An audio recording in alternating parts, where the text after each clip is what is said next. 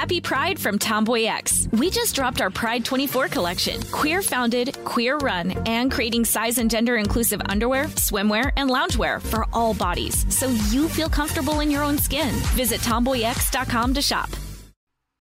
This is Raquel Willis from Queer Chronicles.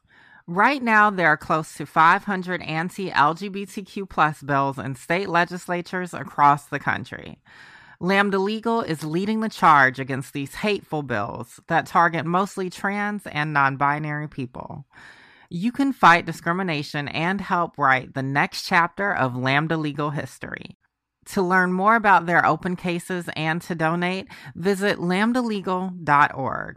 That's lambdalegal.org. Focus Features presents Back to Black. I want people to hear my voice and just forget their troubles. Experience the music and her story. Know this. I ain't no Spice Girl. Like never before. That's my daughter. That's my Amy. On the big screen. I want to be remembered for just being me. Amy Winehouse, Back to Black, directed by Sam Taylor Johnson. Rated R, under 17, not a minute without parent. Only in theaters May 17th. Hello, and welcome to Cool People Did Cool Stuff, the podcast that I can't make the same joke introduction to twice in a row, so I can't talk about adjectives, and then I feel like I don't know how to... It's a show about cool people in history. I'm your host, Margaret Killjoy, and your guest today, for all of this week, is Courtney Kosak. Yay, that's me. Hi, guys. Nice to be back. Courtney is most importantly, a dog mom, but also is an compulsive podcaster. Sometimes records podcasts walking around the house into a Zoom microphone, and then they don't even go anywhere because no one has the heart to tell her that it is not recording. Oh, you're talking shit. I have a podcast about making podcasts, so that would be really bad if I was so terrible at it. Wait, what's your podcast about making podcasts? Podcast Bestie. Oh, well, that makes sense. Yeah. I've probably said this on air before, but I once had a stress dream where I had to tell someone I was a podcaster. Because I'm kind of obsessively honest, and someone's like, "What do you do for a living?" And I was like, "I'm a podcaster." I know. It is kind of a weird thing, like when I'm just have to admit it to someone random, like I'm getting a blowout or something, and then it's a weird thing to talk about. Try being me explaining to men on dating apps what you do for a living. I try being honest about it. I try giving them the most straightforward version of it. I try dumbing it down. I try basically lying. It's still, they're like, "Oh, can you tell me what you do?" And I'm like, "I fucking just did." Or they run like one of it the most for the wrong successful reason. podcast networks in the fucking world. It's very confusing. It's very confusing for them. Like, but you're blonde. Yeah, they're like, what do you mean? There's the bleach in your hair. What? Yeah. Sorry, I just vented. I'm Sophie. I'm the producer. Yep. But see, you do a respectable job. Podcast producer, that is a respectable line of work, because that automatically clears the air that there's money involved. Yeah. You know? Yeah, totally. Otherwise, not it's that that's really the only ambiguous. thing that makes things Yeah. legit. What if they're like, "What do you do for a living?" "I've secured the bag."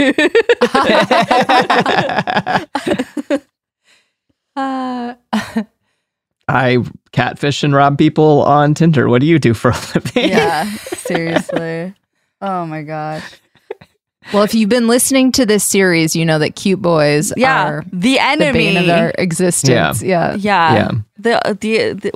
We cannot allow this to go on any further. Yeah. Our editor's Ian Johnson.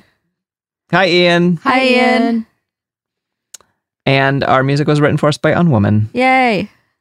So, we are talking about San Francisco. This week, we are talking about sex work in the American West, or the Old West, or whatever we want to call it. And in particular, we're talking about San Francisco. We have just talked about how around 1849, thus the 49ers, a lot of people showed up in San Francisco, and it went from not very many people to a lot more people. And it continued to have a red light district. It still does, but it's a different one now. And So when the gold rush first hit, the main women working there were Mexican, Chilean, and Panamanian. Soon after, white women showed up for work. Also Chinese women, who were mostly not free, and we're going to talk about that in a bit. Most of the Chinese women who worked in San Francisco for several decades were trafficked.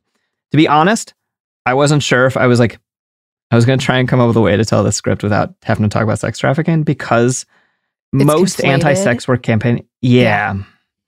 most anti-sex work campaigners spread false information that implies the majority of sex workers in the United States are trafficked or are working against their will. This is not the case. And anti-sex trafficking laws are primarily used against women who are working consensually, to my understanding. Most of the women of the time that we're talking about were, if they were driven to prostitution, and some of them describe their work that way, it was because it was the only work available that paid women a living wage. And so many of them are very upfront that they're like, no, capitalism is why I do this job, right? And even would describe it that way. Like in my mind, it's a very modern thing for Americans to actually have the courage to name capitalism as a economic system that is destructive. But people who aren't afraid to be publicly sex workers aren't afraid of a lot of things. So they're naming that from the beginning. This fear that of sex trafficking has been used to criminalize and mistreat sex workers since basically forever. And there's this whole white slavery panic in the early 20th century that, alongside the international anarchist movement, led to the development of international policing between European nations and the US and shit. These were the things that international policing existed to stop, is white slavery. They didn't give a shit about all the fucking non-white slaves. And then also like international political criminals, the anarchists. Is this where the Comstock law came into? No, that predates that. We did an episode on that in early birth control pioneers. And Comstock was kind of in some ways like the East Coast, one of these folks in some ways. And he was a moral crusader who was like, I hate anything that might be sexy, so I'm going to stockpile it. I'm just going to give me a boner, you're going to jail. Yeah, and then I'm going to fucking take photos and keep them in my archive of sexy things. He was a total fucking piece of shit perv. Like, be a perv, but don't be a closet perv. Just do it. It's fine, depending on your thing. In 1910, you get what's called the Mann Act. We'll come back to the trafficking stuff later, but first we're going to talk about the how it's been used, how anti-trafficking laws are used to hurt people. In 1910, you get what's called the Mann Act, which makes it a felony to transport any woman or girl for the purpose of prostitution or debauchery or for any other immoral purpose. Gotta love a law that says it is illegal to do immoral. This is the vaguest law I've ever, and the world is full of vague laws.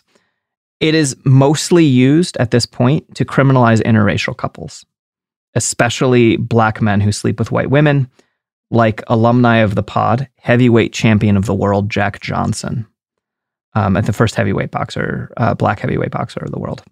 And he was arrested under the Mann Act for bringing his, I think, wife to a different state. Oh. Because it's immoral for a black man to sleep with a white woman at this time, right?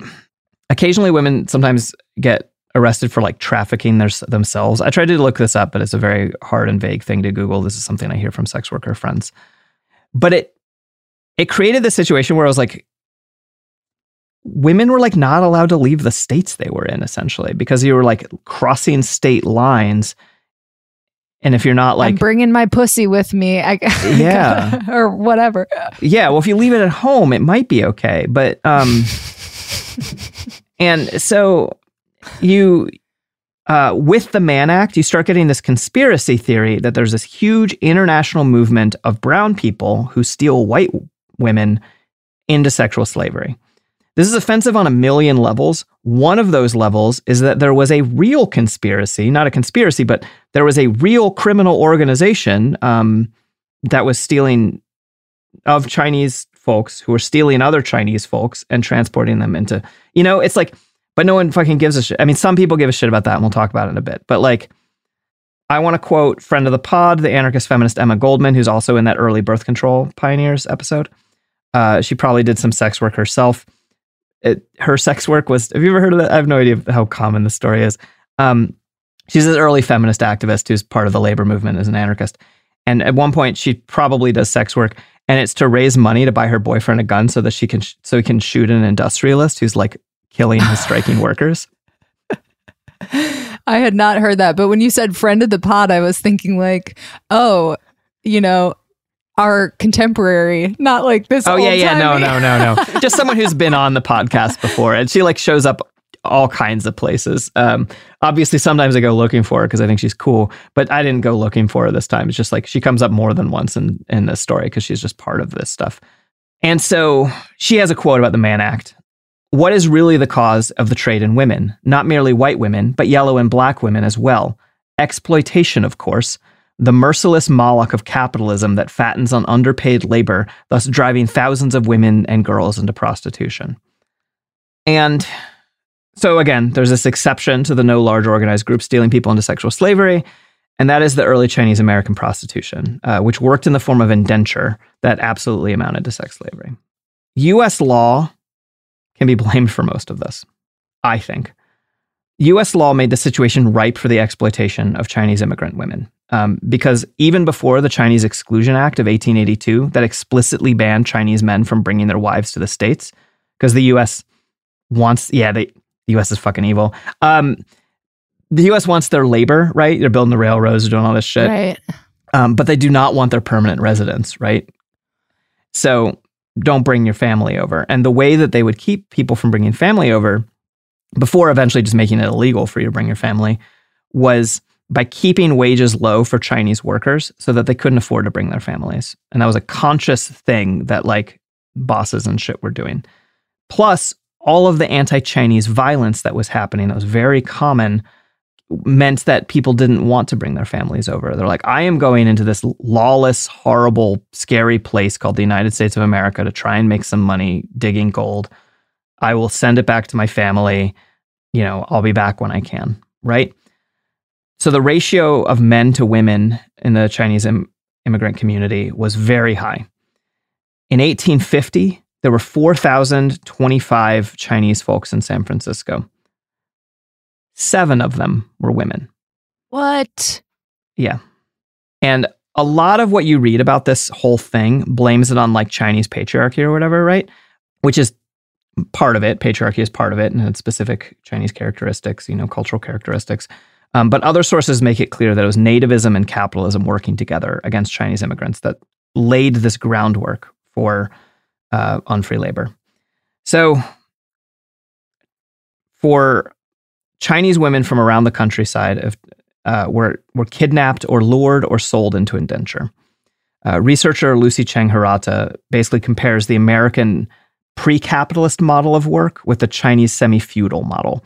So instead of a business arrangement between madam and worker, it was fundamentally unfree. In the Western world, prostitutes were, quote, fallen women, whereas from the Chinese perspective, they were women obeying the orders of their family. But before anyone gets on too high of a horse about this, the West has a model for women who are forced to obey their family too, the orders of their family. And that's called marriage. Things have changed culturally now, but it is not a free arrangement at this time, right, in the United States to be a married woman. We've already talked about one woman who started doing sex work at her husband's insistence and for his profit. And I read a whole lot more about people doing that in this episode.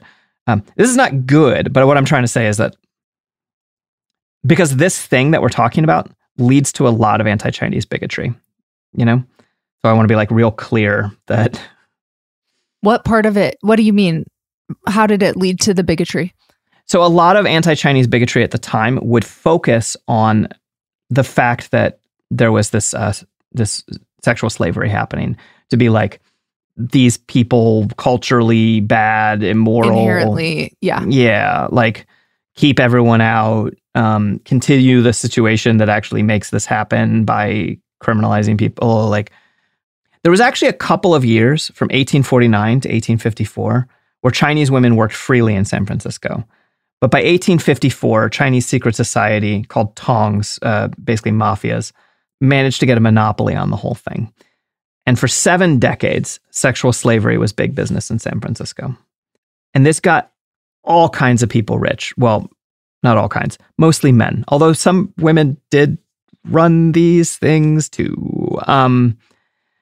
Did anybody get out of their indentured servitude? Like, did they get their freedom? Yeah. Okay, well, so it's funny. I read this whole 30-page academic paper about the specific conditions that they were dealing with.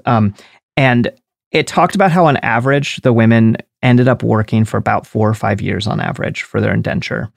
A lot of them, that average is low because they died, right? Oh, God. A lot of women died as a result of this. There are stories that are potentially apocryphal about, I try not to like focus on the like really horrible shit. A lot of them died. A lot of them were killed when they were like no longer useful. And a lot of them died of all kinds of horrible bad shit. Yeah. But some of them did complete their indenture and go on. But more of them, I don't know if more of them, a lot of them also got out by running away or being rescued. And we'll talk about some of those people in a little bit. This is the darkest part of the whole thing of this particular episode. So white landlords made a fucking ton of money off of this. They would charge Chinese like brothels 2 to 3 times what they would charge anyone else. And of course, customs officials were being bribed constantly to get people into the country. And so the indenture is ostensibly a do this long enough and you'll be free. This is often a lie. There's like 4 or 5 contracts that have been found, like specific language of this is what your contract is. And there's a lot of like conjecture and a lot of different ways that it works in different situations. The women often became debt slaves, basically unable to pay for the fees incurred in smuggling them to the States. They even had to pay the wages of the kidnapper. And their contractors would say things like, you have to work 320 days of the year or your contract will extend automatically another year. But sick days don't count. Menstruating counts as a sick day. If you got pregnant, they would just like tack a year onto your fucking contract. And some ended up just trapped into perpetual labor their entire lives. So eventually the politicians slowly swung into action because they were racist. The Chinese slaves were stealing jobs from white women. That was their fucking complaint. What? Yeah. Because when there's no like sleeping with people to be had, they would like do seamstress work. And so like they're like stealing jobs because they charge less because they're anyway, whatever. I'm really angry forced about all this. To take less wages. Yeah. My God. Yeah. Which is, I mean, that gets reflected too in the way that immigrant white labor was turned against newly freed black labor in the wake of the Civil War, where they were like, these people work for basically nothing because they had just recently worked for nothing, you know? This was used as the main argument against Chinese immigrants in the US for a very long time, as if Chinese immigrants weren't the main people who suffered at the hands of these organized criminal syndicates. Racist laws, this is going to shock you, didn't stop the problem. Oh. The Chinese Exclusion Act of, I think, 1882 forbade bringing women over like more explicitly, right? And this did slow down the importation of women, but it didn't stop it. And it made corrupt officials even more rich, and it led to Chinese Americans being trafficked as well. The first couple generations are only taken from China, and now people are being captured in the United States as well. Why? Because it's illegal if you're already over here? So, no, why they didn't from the beginning? Well, yeah, why did that like encourage this trafficking of them later? I think overall, most of the women who were taken in China and girls who were taken in China, a lot of it was like arrangements with family. A lot of it was the family says, you are going to go do this. We are going to pay this indenture, or you are going to pay this indenture and send money back to us, right? So people weren't, there isn't a reason to do that with someone who is already in America, right? Because they're not necessarily part of that. I think this is like, I read a little bit about this, so it's like half what I read and half me trying to put the pieces together. But basically, once it was no longer profitable or like possible to get the numbers of people you needed from China, well, where are we going to get Chinese women? We're like, well, now there's Chinese women here too, because there's people who grew up here, right? Okay. So What was more effective than the Chinese Exclusion Act, which was explicitly a racist law, at stopping this violence was also friend of the pod, the concept of direct action, which is today's sponsor. If you have a problem, thank you. I liked it. If you have a problem, sometimes appealing to authorities and waiting for them to solve the problem is less effective than collectively with your friends and your community, looking into what those solutions are and doing it. Much like people drove the hounds out of San Francisco, you too can solve problems by the application of direct action. And then whatever other ads are just as good as direct action. Just as effective. Mm-hmm. Just like Totally. capitalism is known for. Yeah. Go for it. Effective solutions to all of life's problems. Assuming your problem is you don't have a new car. Here's ads. Happy Pride from Tomboy X, celebrating pride and the queer community all year. Queer founded, queer run, and the makers of the original boxer briefs for women, creating sustainable size and gender inclusive underwear, swimwear, and loungewear for all bodies so you feel comfortable in your own skin. Tomboy X just dropped their Pride 24 collection. Obsessively fit tested for all day comfort in sizes 3 extra small through 6X. Visit tomboyx.com. Hi, I'm Cindy Crawford, and I'm the founder of Meaningful Beauty. When Dr. Sabah and I decided to do a skincare line together, he said to me, we are going to give women meaningful beauty. And I said, that's exactly right. We want to give women meaningful beauty, which means each and every product is meaningful. It has a reason to exist. It's efficacious. You're going to get results. And then you just go out and live your life. Meaningful Beauty. Confidence is beautiful. Learn more at meaningfulbeauty.com. Focus Features presents Back to Black. I want people to hear my voice and just forget their troubles. Experience the music and her story Know this. I ain't no Spice Girl. like never before That's my daughter. That's my Amy. on the big screen. I want to be remembered for just being me. Amy Winehouse, Back to Black, directed by Sam Taylor Johnson. Rated R, under 17, not a minute without parent. Only in theaters May 17th. And we're back. So some other folks worked way more directly to rescue these women. Most notably, the women themselves, who often escaped. And they would get chased by Tong enforcers. Sometimes men would fall in love with them. And I guess it's like one of those things where, like, I mean, men falling in love with these often prove very bad. But sometimes it's actually very nice, right? They're actually very wonderful people. And so sometimes men would fall in love with them and then buy them their freedom, right? Other women tried to get in on the action too. Overall, the anti-vice crusading hurt sex workers, and we're going to talk a little bit more about that in the last chunk of what we're going to talk about today. But sometimes it was justified and fucking cool, because it turns out it's not the selling of sex acts part that's bad. It's the fucking slavery part. That's the bad part. Yeah. Sometimes I'm like, I guess so, like, these seem really obvious to me. Like, not all moral problems are obvious, but like, this one seems obvious to me. I'm with you. In 1875, 5 women opened the Presbyterian Women's Occidental Board of Foreign Missions, which is a long and fancy name for a safe house. They actually formed the organization 2 years earlier, but like the thing they did with it is in 1875, they opened this safe house, or a rescue. I believe they called it a rescue mission. A woman with the single best name in history, Margaret, in this case, Margaret Culbertson, organized a home for escaping Chinese women.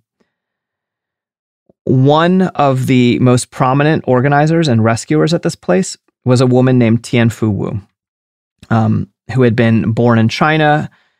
She actually managed to get sold into servitude twice before she was an adult, non-sexual servitude. Oh. I know, it's like one of those like, oh, okay. And you're like, wait, hold on. But it's like, same, it's still like, whatever. Anyway, she was sold into servitude as a child, and then she was like rescued by some lady. This part, I read a couple articles about this person in a chunk of a book, but like didn't have enough detail. And then she like wound up working unfree as a domestic servant in a brothel in San Francisco while still a child. And she was absolutely physically tormented and has scars and stuff about it. So she was rescued again. And this time she was rescued by the Presbyterians, who would just lead raids on mafia-controlled spaces. Shout out to early feminists for being fucking brave. And so she grew up in the rescue alongside other rescued girls. They, I think, paid for her to go off to college, and then she came back and kept working at the rescue. Oh. And she did two things a lot. And one of them is that she interpreted Cantonese for Chinese women who were in court. Because whenever women would get rescued, the people who claimed to own them would show up in court and be like, we want this woman back. But they couldn't be like, but we have this slavery thing going on. They had to instead be like, we own her, so can you just give her back? Yeah. Instead they had to be like, she stole clothes when she left or whatever. Like, like the clothes she was wearing God. Or whatever the fuck. And so this is some of the work that this woman did, was to interpret. And the other thing that she did was break into brothels and rescue people. Hey. Thousands of girls and women were rescued by this organization. All kinds of different numbers are presented. It seems to be somewhere between 2,000 and 6,000 were like personally rescued by like a small clique of women who did this work regularly over the course of decades, which is a not insubstantial part of like the total number of indentured women in San Francisco. Like it seems like I am making this number entirely up. Well, I've read some numbers and I'm making bad math out of it. It's like a 25% chance that you're getting rescued by this organization. Oh. Like they were incredibly impactful. It gets blurry because no one's perfect anyway, it gets annoying. But anyway, I'll talk about it in a moment. So she ends up working in this organization. She would also vet potential husbands for the girls to make sure they weren't gonna kidnap them again or whatever. And also to make sure they were Christian. And her cool quote is, people asked when she was going to get married. And she responded to say that men are only useful when it's time to move furniture. Good for her. Yeah. Another woman rescuing folks out of the mission was Donaldina Cameron, a white woman born in New Zealand, who earned the name the Angry Angel of Chinatown. So this rescue mission is cool as shit. And overall, really fucking, it's in the balance, right? But I hate that I have to do this in the balance thing. Rescue girls were forced to convert to Christianity. And those Christians. And yeah, I know, why can't people just be good for the sake of being good? Yeah. Fucking God forbid. And then some of them ended up contracted out as fruit pickers in Northern California by the mission. Oh my God, you guys. Yeah. And their argument was because they're Protestants, right? So idle hands do the devil's work. Because they're trying to instill Protestant values, like a Protestant work ethic, into these girls, as if these girls are lazy, whatever. I'm so angry about this part. But it's kind of another form of slavery, right? It is, but it's way the fuck more temporary. You're talking about probably a couple months, and you're talking about it's do-gooderism doing bad, but it's as far as I can tell, and actually, many women actually just escaped again. Many women were like, cool, we're out of here, fuck this, and took off, right? But they, they were get taught to read and write, and they would get converted to Christianity, and they would often end up doing 4 to 8 weeks of work as contract workers to teach them the value of hard work. And then they'd be free. And they seem to actually mean it. And then a lot of, I believe, I've only had the names of 2 Chinese workers at this place, but I also only have the names of 3 white workers at this place. I don't know what the overall balance was. But a woman named Yamanda Waka eventually left and set up a similar institution in Japan for other unfree sex workers. We'll take it, I guess, but... Yeah. But be better next 6 to 8 weeks. Yeah. Try harder. And I don't totally know, I was Like, I read that was the length of their contract as fruit pickers. I don't know how long. Like, obviously some girls are like growing up there, right? I don't know if they're there until they turn 18. I don't know if they're there till they're married. That's my guess, is it's like until one of the two happens. But I'm not sure. Someone does know. There's entire books written about this, and I have 1 week to research and whatever. Anyway, preemptively being defensive for people who know more about these things. So, the end of the red light district. Usually I don't read my little section heads, but I didn't have a good transition, so I'll just read that little section head and in the script. People probably know that I read from a script, and then I fall off script. Sorry, guys. It'd be really fucking cool if you didn't have a script, though. You just were that brilliant. Oh my God. I feel bad for people who ask me the details about stuff like 3 weeks from now, because I'm like, it's gone, I'm baby. 3 subjects later, you know? Yeah. I remember the broad strokes most of the time. Around the turn of the 20th century, people were like, what if we got rid of the red light district and then conflate everything that happens there, from murder and non-consensual sex work to being the same as consensual sex work and consensual homosexuality and drug use and women having fun, and we'll call it all crime. Okay. Yeah, that's sure. So that's what they did. San Francisco got its longest serving mayor in 1911, a boring guy named Sonny Jim. Yeah. Who owned a shipping company and oversaw 2 different banks. Could you imagine the business card where you go into one of the 2 banks and they both have little business cards that are like Sonny Jim? like a audience can't see me smiling, but it's gross and scary. Is he a good guy or a bad guy? Or just okay. On the bad side, on the balance, not my favorite. He didn't like people having fun. He also didn't like women having basic fucking rights.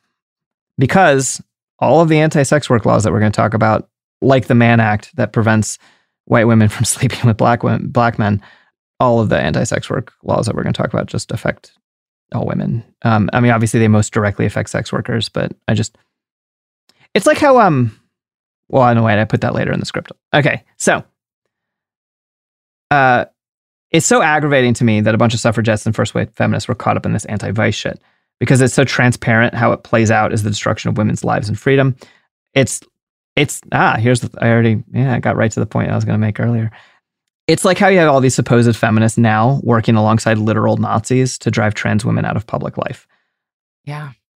One common knock-on effect of the current thing that's happening is that like butch cis women or tall cis women or old cis women or just any woman who doesn't look properly cis can get run out of bathrooms and changing rooms and shit. Yeah.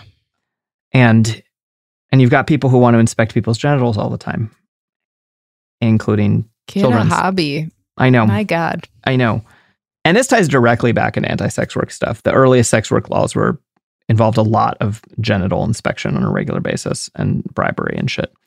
So, in this campaign against vice, the city of San Francisco makes it illegal for women to go to or work at any bar in the red light district.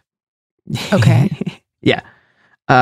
So, sorry, no drinking or dancing for you.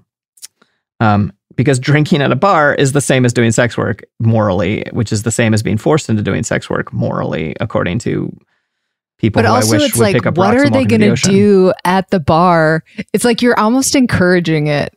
You know what I mean? You're like, no women can come here, except there will be the women that do. I don't know. It's like it turns into this whole circular thing. Yeah. Yeah, absolutely. And like, okay, well, now I can't work as a waitress. Well, what kind of work can I do? You know, in 1913, so this passes 1913. One of the only good jobs in town, which doesn't even involve fucking anyone, like saloon dancing and shit, it's just suddenly gone. This law doesn't close the brothels, just the dance halls. And temperance is sweeping the nation. And soon enough, villains of the pod, the KKK, would become the armed wing of the anti-vice movement. This is something I didn't realize about the KKK until I did a series of episodes about them, is that the KKK were obviously their primary thing was the destruction of black freedom in the United States. But while they were at it, especially the second wave of the KKK, there's 3 waves or 4, depending on how you want to look at it. The second wave that restarted in 1915 was very waspy and very nativist. And so a lot of their enemies were actually immigrant Catholics as well as black people. And one of the things that they were the armed enforcers for the temperance movement. Like, you drinking or moonshining, the KKK is going to try and rough you up. Which is, it's so like yeah. sober Hell's Angels or something. Yeah, weird. Yeah, totally. Yeah. And so I just feel like that's like worth knowing who the bedfellows of the temperance movement are, right? Yeah. And this is coming, all of my hatred of this temperance movement comes from someone who, I don't drink. I think drugs are overall really shitty and like most people should probably avoid them. I think gambling is one of the least entertaining ways to end up broke. Mm-hmm. Those are personal choices that adults make about their own lives. You know, the women's Christian temperance movement are the main villains of this temperance movement from my point of view. They are, of course, opposed to all alcohol and drugs. They are also opposed to all sex work. And they forgot that it's actually very easy to be personally committed to a healthy lifestyle without wanting to put people into cages for having a different opinion than your own. Easiest thing in the world. It's harder to put people in cages than not. They managed to get sex work criminalized in most U.S. states between 1910 and 1915. And to be clear, while they're the Christian Women's Christian Temperance Union, this is not all types of Christians. This is evangelical Christians. And so sometimes I'm a little bit broad with the like Protestant complaint brush, but like this is the evangelicals, not even all Protestants or whatever, right? They were tied into the suffrage movement. I'm not sure I say all suffragettes were into this, but it was a very big part of it. They were into voting rights for women, which helped the temperance movement dramatically. The fact that we get prohibition right when women get the right to vote is not a coincidence. Oh, I didn't realize that. Yeah. That's interesting. Yeah, and like it comes from like a lot of it comes from this like, well, men are shitty when they're drunk sometimes, right? You know? And so like it's a legitimate feminist thing to be like, we want men to be drinking less, right? I don't want them to blow the whole paycheck or whatever. Yeah. But more of it was about a larger chunk of the evangelical like temperance movement was women. So when women get the right to vote, that dramatically impacts things in certain ways. And that is like, someone's going to complain that I'm like saying that women should have the right to vote or whatever. Like, it's just everything's fucking complicated. And also, they're also into labor rights, the women's Christian temperance, whatever. They're full of contradictions. I know, exactly. In the 1870s, they've been around. God, they're still around, actually, I think. In the 1870s, they would go and like pray for and harass customers at saloons, kind of the way that like anti-choice people do today outside of like clinics, right? They would just like hang out and yell at people for drinking, you know?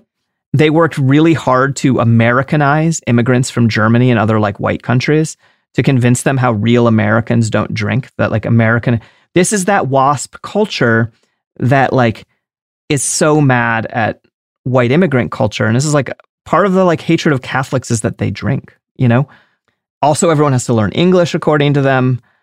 Also, they protested against Christians who drank wine, like at church, like literally the sacrament of drinking the blood of Jesus Christ. Yeah. So that you could have your eternal soul saved or whatever the fuck. Because no way would Jesus's blood have alcohol in it, because alcohol is a poison and Jesus is the savior. Okay. So like they piss off all the, I think, Episcopals and Catholics. I can't remember who else besides Catholics is into the blood drinking cult. Anyway, they're interesting. They're not cool. In 1913, California passed what's called the Red Light Abatement Acts. And these are modeled on anti-liquor laws from the Midwest. And this act, what it does is it holds property owners financially responsible for the nuisance of people performing like sexual labor for money. Because at its core, sex work is performing labor for money, but it's a nuisance somehow. And okay, there's a meme that perfectly sums up how I think about sex work that a sex worker friend of mine sent to me. And you know those like exploding head memes where it's like the brain gets bigger and bigger as the thoughts get bigger and bigger. At the top, like the lowest thought is sex work is sex and sex is bad. And then it goes up to sex work is sex and sex is good. And then it goes to sex work is work and work is good. And then you get the logical conclusion that I think any worthwhile analysis comes to, which is sex work is work And work is bad. It's bad. Yeah.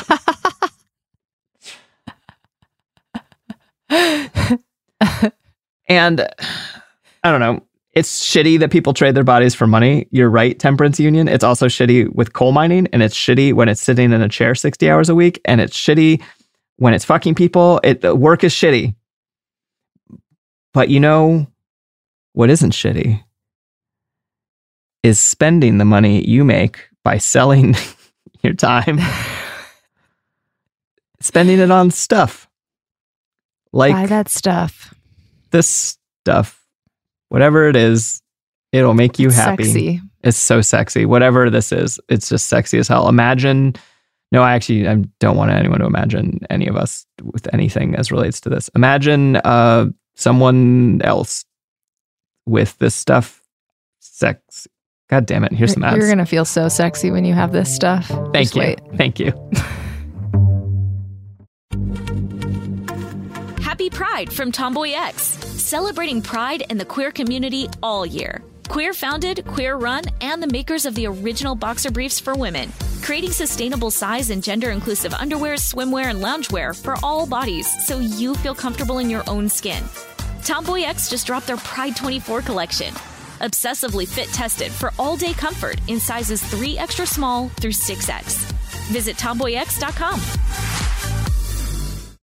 Hi, I'm Cindy Crawford, and I'm the founder of Meaningful Beauty.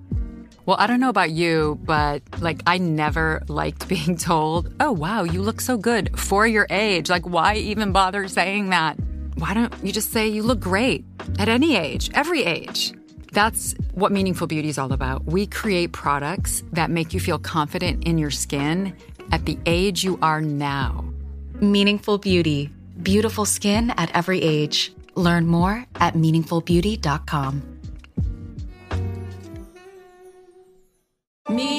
Focus Features presents Back to Black. I want people to hear my voice and just forget their troubles. Experience the music and her story. Know this. I ain't no Spice Girl. Like never before. That's my daughter. That's my Amy. On the big screen. I want to be remembered for just being me. Amy Winehouse, Back to Black, directed by Sam Taylor Johnson. Rated R, under 17, not a minute without parent. Only in theaters May 17th. And we're back. So at the same time this temperance union stuff is doing its bad shit, a bunch of really cool shit starts happening about women talking about their experiences with work in a way that I don't think had been quite so publicly part of the American public conversation. In 1930, all work or sex work? Sex work, sorry. Well, sex work as relates to wages for other work. But yeah. Mm-hmm. So in 1913, there's this newspaper, the San Francisco Chronicle, and it started telling the sex worker side of the story. They were running memoir essays from a woman named Alice Smith. And to quote the San Francisco Gate from a modern article about this, quote, "She may have been a Midwestern farm girl, as she claimed, lured to California by the siren song of opportunity. She may have been a few women whose collective stories were combined for a single narrative, or maybe she didn't exist at all. But in 1913, there was no doubt about one thing. She was the most famous woman in San Francisco." And the way her stories were told, according to the San Francisco Chronicle people, what happened is that this woman, the sex worker, would come in and dictate, or she would tell her story to a ghostwriter on staff, who would then type it up and publish it. And this ran for, I want to say, about 2 months.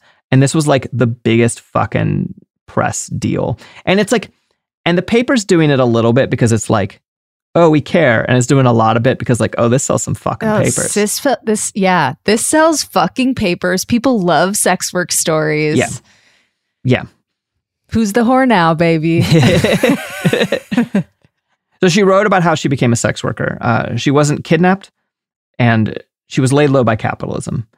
She moved out to the Bay, and she worked a series of shitty jobs, getting yelled at, getting called ungrateful for working.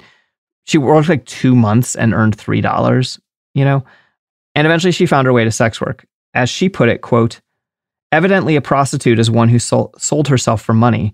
Well, I wondered, was there anybody in the world, according to that, who didn't sell herself or himself for money?" Yes. And her memoirs open up a floodgates.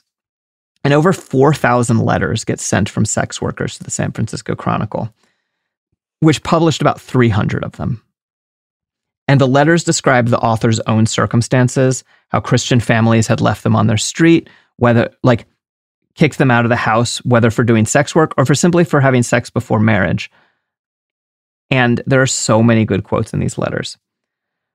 I want to read them all. Oh my God, this sounds fascinating. They're like, I'm sick of working at Walmart. I'm sorry. Yeah. Like, now I do sex work. Yeah, totally. Like, quote, why do you speak of us as belonging to the underworld? Who then constitutes the upper world?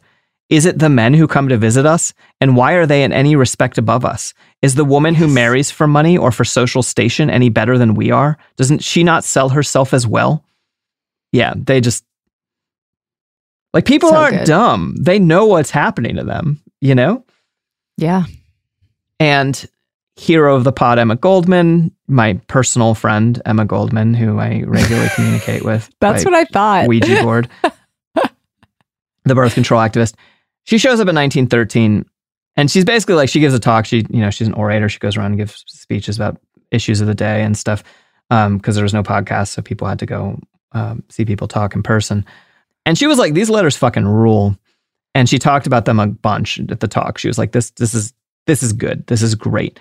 And supposedly Alice, if she's a real person, she was in the audience and happy to hear her work recognized. And like the next time she went in, she was like, oh, when saw Emma Goldman talk, this rules, you know? But not everyone was happy to support the sex workers. With 53% of the vote, the Red Light Abatement Act passed. I don't know if that's 53% of like the state Congress or if it was a ballot measure. I don't know. Initially, those Christian temperance ladies that are... Yeah. Well, they can't vote yet, actually. This is 1913. When did women get the right to vote? I want to say 1918. Oh, God. I'm a history podcaster.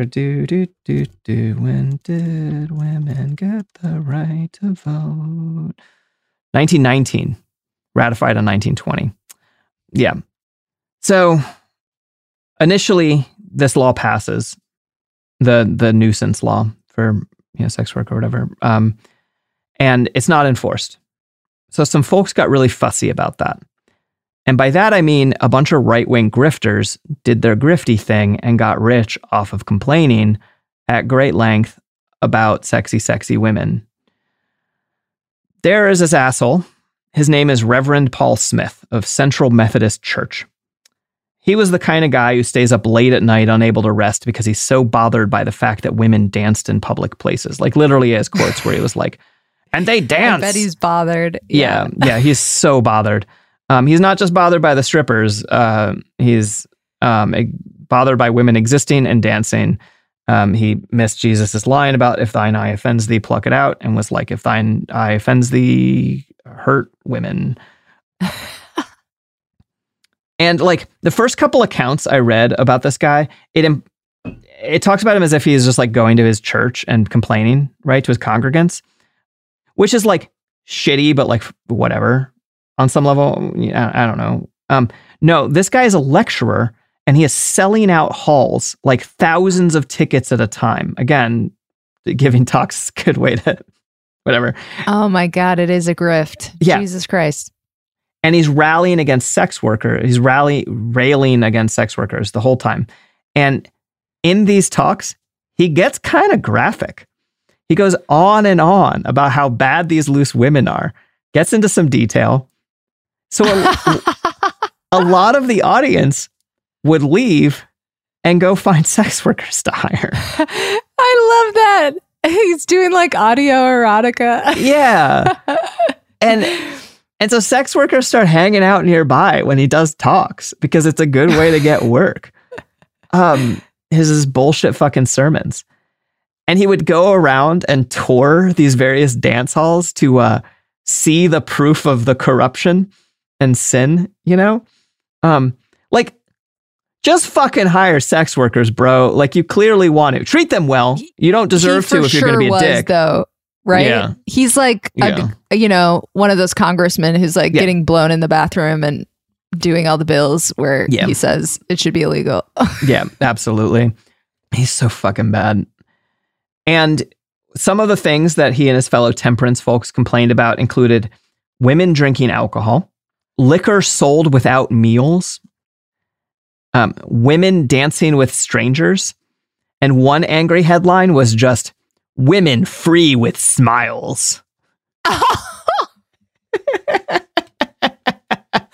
What a hater. I know. Just funny because now we have this whole thing where we're trying to not get told to smile.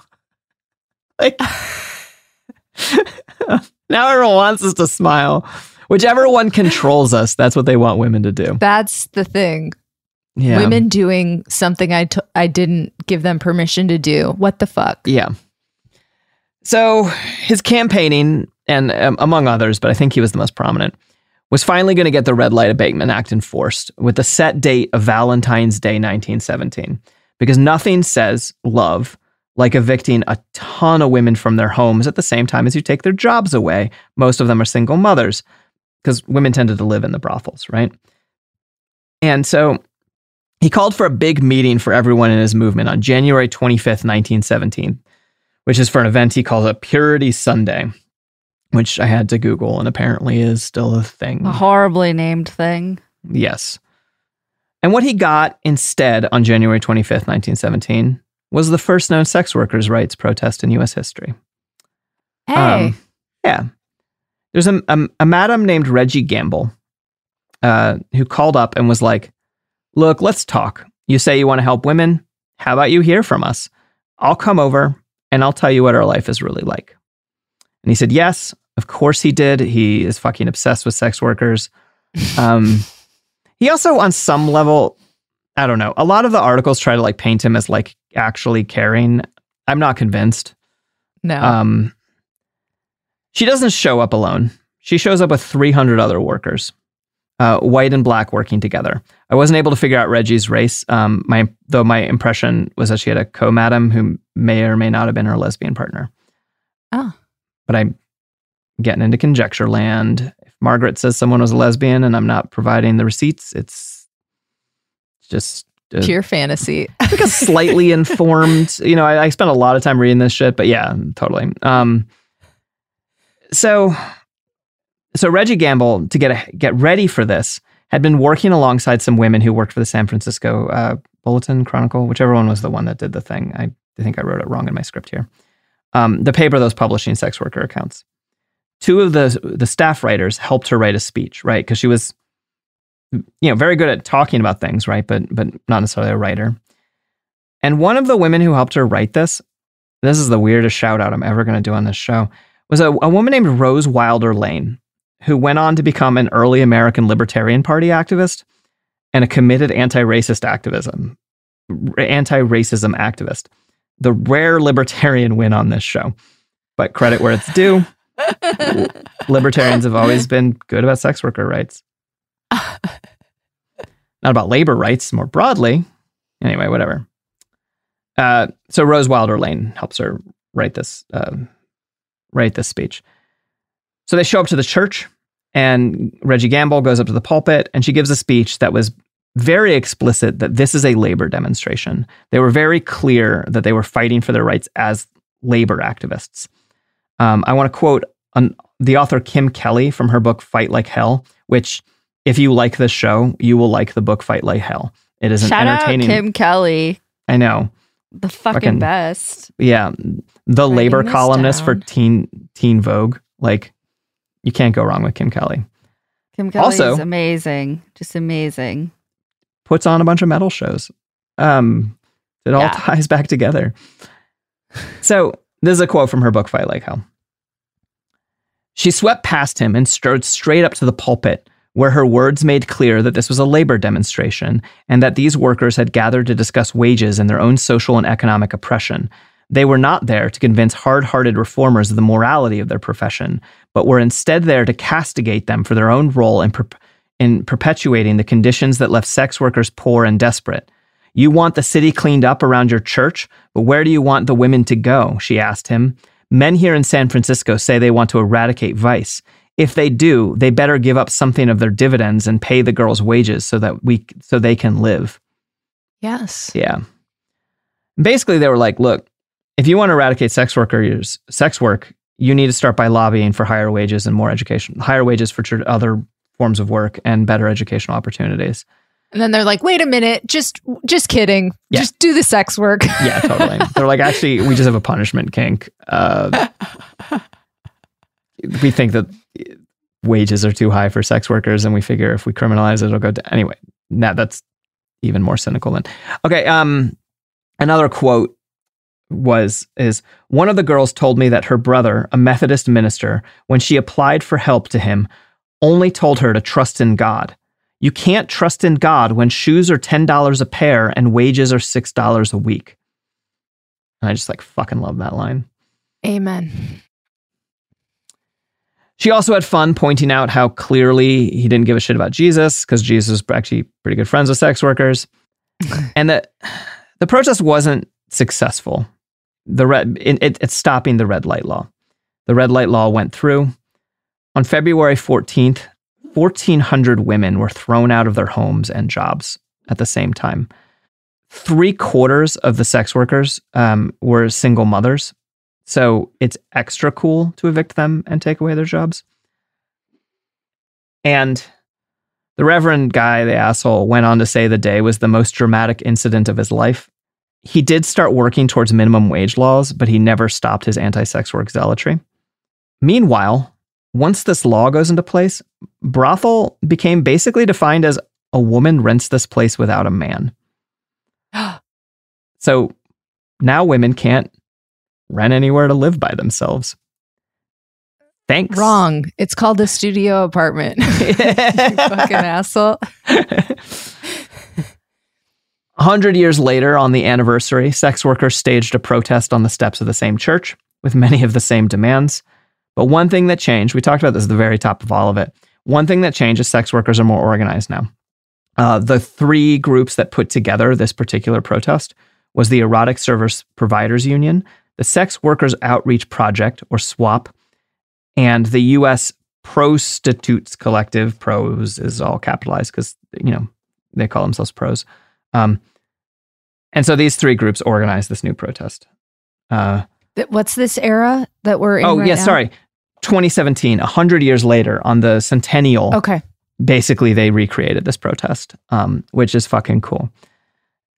And this protest in 1917 was the first sex worker protest I'm aware of in the U.S., but it is far from the last. I hope we'll cover more of the more recent organizing, including some of the stuff that you brought up at the top of the show, the strikes and the collectivization and all of that in the future.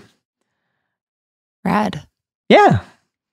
But that's my sex work in the American West. And there's so much more. I feel like, honestly, there's just so much more. And so people should look into more. I love that the successful unionization efforts have happened on the West Coast. Yeah. The Lusty Lady in SF, and then now the Star Garden dancers in North Hollywood. Yeah, totally.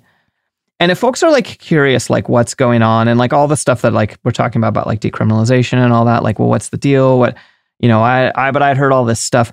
I really recommend, reading and hearing from sex workers. I would recommend the SWOP, the Sex Worker Outreach Project, as one of the most well put together, public facing sources of information.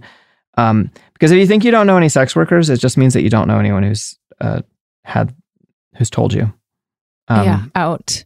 Yeah. Strippers United is also an organization that's doing really good work. They have a fascinating Instagram, and they have been a part of how the Star Garden dancers were able to unionize, and gave them a lot of information that helped support that. So they're a cool organization too. Hell yeah.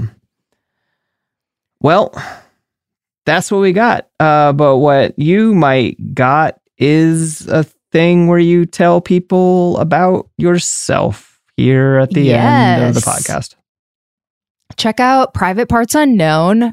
I also love to talk about sex work on that show. And I have another podcast called Podcast Bestie about making podcasts, and a podcast called The Bleeders about book writing and publishing. So check out my podcast obsession.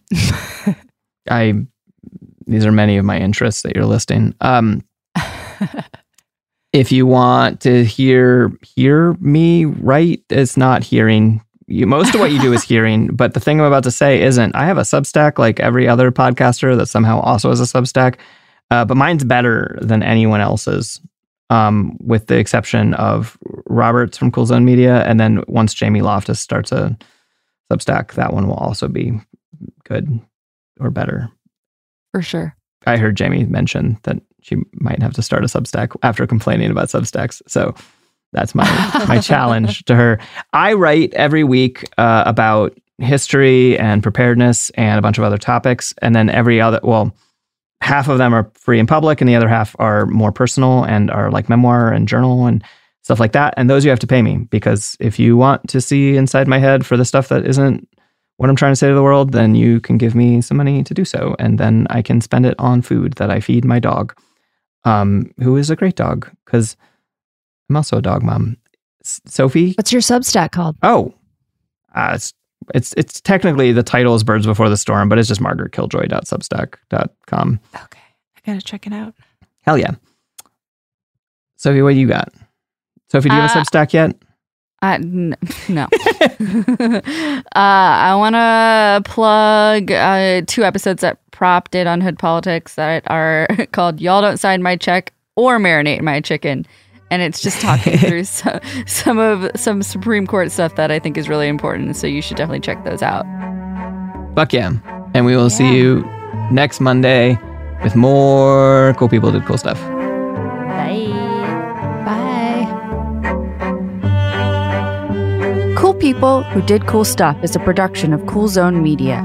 For more podcasts from Cool Zone Media, visit our website, coolzonemedia.com. Or check us out on the iHeartRadio app, Apple Podcasts, or wherever you get your podcasts.